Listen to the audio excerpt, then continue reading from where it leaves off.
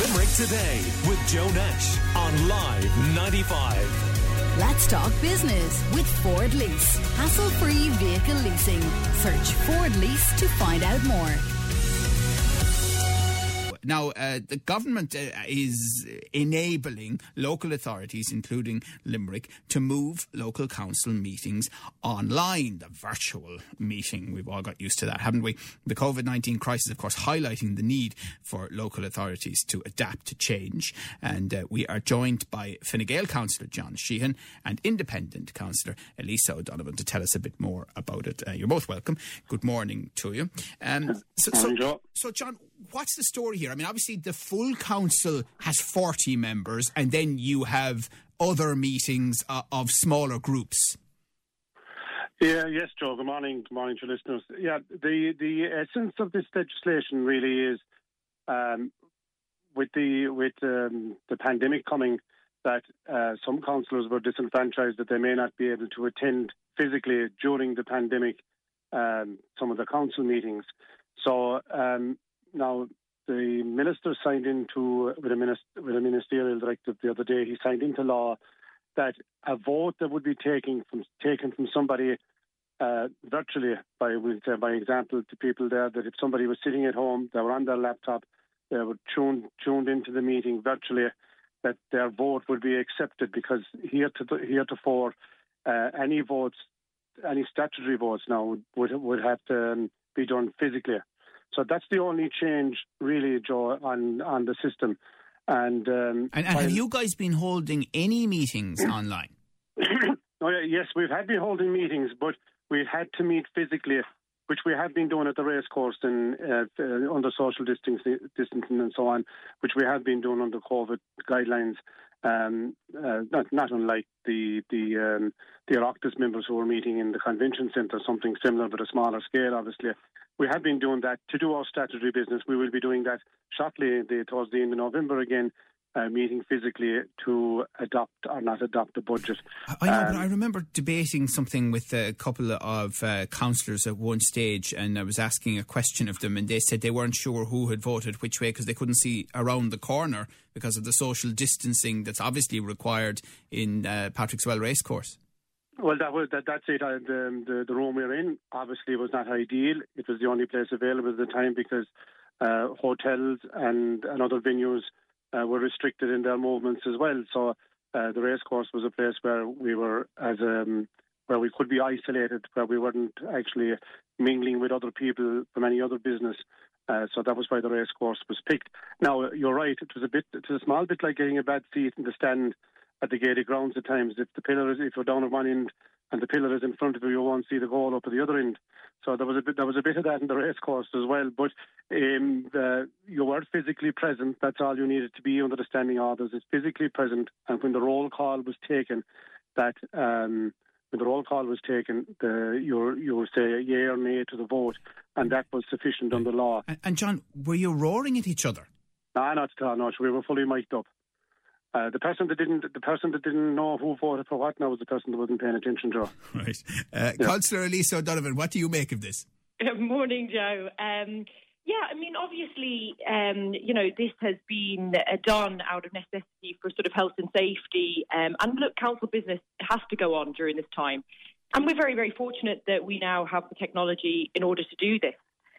And I think at the very start of the pandemic in April and in May, council meetings were postponed and they were deferred. There was no council meetings. And you can imagine, as a local councillor, that was very, very frustrating because we didn't, as an elected representative, we didn't have an opportunity to have our say or speak up on behalf of the people that we represent at these meetings. So as restrictions eased, then obviously we met in the racecourse, and then the metropolitan meetings took place in Duradoyle because it allows for sort of physical distancing. But there was a cap of 2 hours put on those meetings. And obviously a huge amount of work had piled up over the Some might say that might be a bad thing. I don't know. Well, you see, a huge amount of work had piled up, and I felt they were very, very rushed. And we've had a number of virtual meetings now online, and I actually think that they are a really positive kind of way forward to do council business. We are where we are. I would prefer for us to be able to take a bit of time and meet online and discuss things, and rather than meeting in a cramped race course and be rushed in and out of there in 2 hours. So I think it could be a very positive step forward, actually, and it would make things a lot easier for a lot of councillors who might find it difficult to take time off work, to go to the many sort of meetings that we have as elected representatives. Yeah, we're chatting to Independent Councillor Elisa O'Donovan and Fine Gael Councillor John Sheehan. Are you in favour, John, of virtual meetings in principle? In principle, during the pandemic, yes, Joe. But I think that I will be proposing that when the way we actually do this business the next day we meet is we'll have to change our standing orders to allow the virtual vote. And the Minister has left it up to each local authority to change their standing orders to facilitate, whether they facilitate a full virtual meeting or a hybrid virtual meeting, which would be maybe 25 councillors present or 15 councillors not present. But I would be putting a sunset clause in this, Joe, because while it might look very convenient at the moment, it really lets the management off the hook in relation to being really tackled at meetings, because you're online, if you have good broadband, well and good. If the council put in the technology, like you'd see on the Graham Norton show there now or something, or I think we saw it in The Voice or one of those things where there was a public audience and things that were able to interact. If you have that type of technology, maybe. But I give you a scenario, Joe, that somebody is at home and they have a vital vote to take, and their broadband connection goes down just as the roll call has been taken for the vote. Now, is that person disenfranchised by the fact that the broadband has broken down, and it hasn't been clarified for us as to how that person would cast that vote from home? I'll give you another instance where it's seldom, and very seldom it happens, where the council have to meet in camera or in private because of commercially sensitive issues. And we'll have a lot of them actually coming up, because we are starting our city and county development plan, which involves rezoning and all other issues like that. So if there's something commercially sensitive, you go in camera, which is in private.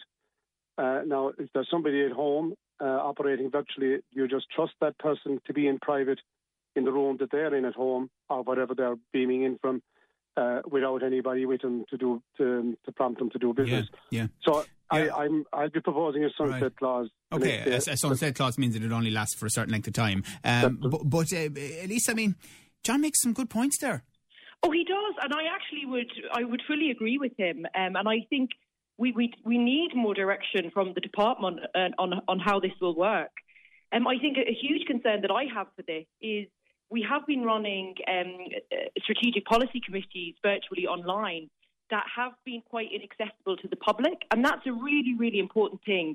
All the meetings that we hold in the council chambers, be it in City Hall in Duradoyle, are open and freely available to members of the public. And if we move our council meetings online, then there has to be a mechanism that the public can go on and watch those meetings as well.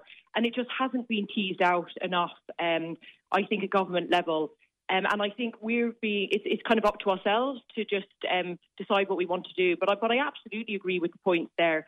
And we definitely need more direction. The other thing is just the logistics of this. You know, those of us who've been on meetings know that if it gets beyond 7 or 8, you're in difficult territory. You know, people roaring at each other. You're on mute. All that nonsense that goes on. That's another one, Joe. Who has control of the mute button?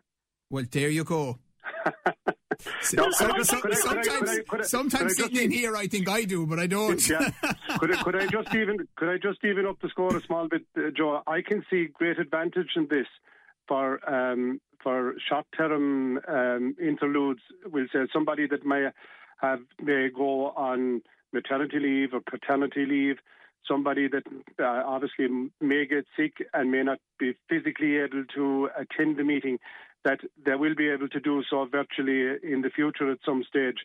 And I think it would enhance the role of the councillor, and should enhance whom we get into politics in the future. But we just need to be, like, I would still say the predominant obligation would be to be present in the chamber. And a selfish question. I mean, I covered my share of council meetings over the years, and there were many times when I thought to myself, gee, some of this stuff would be great to broadcast. I mean, if you guys are going to do it virtually, sure, can we not broadcast sections of it? Well, you have to be allowed to record it, Joy. And that's I'm well aware of that. I know what the rules are. As it stands. But the only thing I would say, Joe, on that, and I'm being serious here now for councillors, a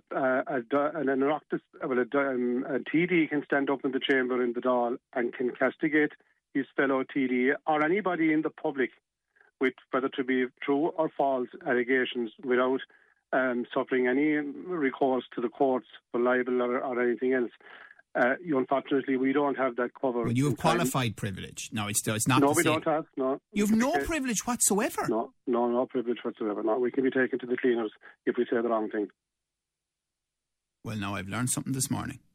No, but that's my understanding of it. Now you might get my understanding was that it wasn't the same level of privilege that they have in the Dáil and Shannon, but that there was a degree of qualified privilege at council level. Elisa? Well, I mean, yesterday evening I went online and I watched the Cork Metropolitan Council meeting online. And for me, that's democracy. For me, that is what citizens want. They want to be engaged. There's a genuine interest and enthusiasm from people in this city and the county to use technology to try and improve civic engagement. And like, if you have councils like Cork doing it, Dublin have been live streaming meetings for 15 years. I don't understand why Limerick cannot do that now either. And there's really no reason for it. So we could take a section of a meeting, let's say, and broadcast it here on Limerick Today, you know, if we wanted a strong 5 minutes of it or whatever, you know. Oh, no, I think so. I think what Elisa's talking about is actually a full live stream of the whole meeting. Oh, no, I get that. But what I'm saying is that, like, if you can live stream it, then there's no reason that Live 95 shouldn't broadcast bits of it. It's not logical otherwise. Oh, no. But if we go to live streaming, I'd imagine you have full access, yeah. And that means, as you say, Elisa, the public can watch it as well and access it. Okay, very interesting debate, and it'll be fascinating to see how it develops. Thank you both very much for talking to us this morning. Independent Councillor Elisa O'Donovan and Fine Gael Councillor John Sheehan. Here's Adele. Limerick Today with Joe Nash on Live 95. Let's talk business with Ford Lease. Hassle-free vehicle leasing. Search Ford Lease to find out more.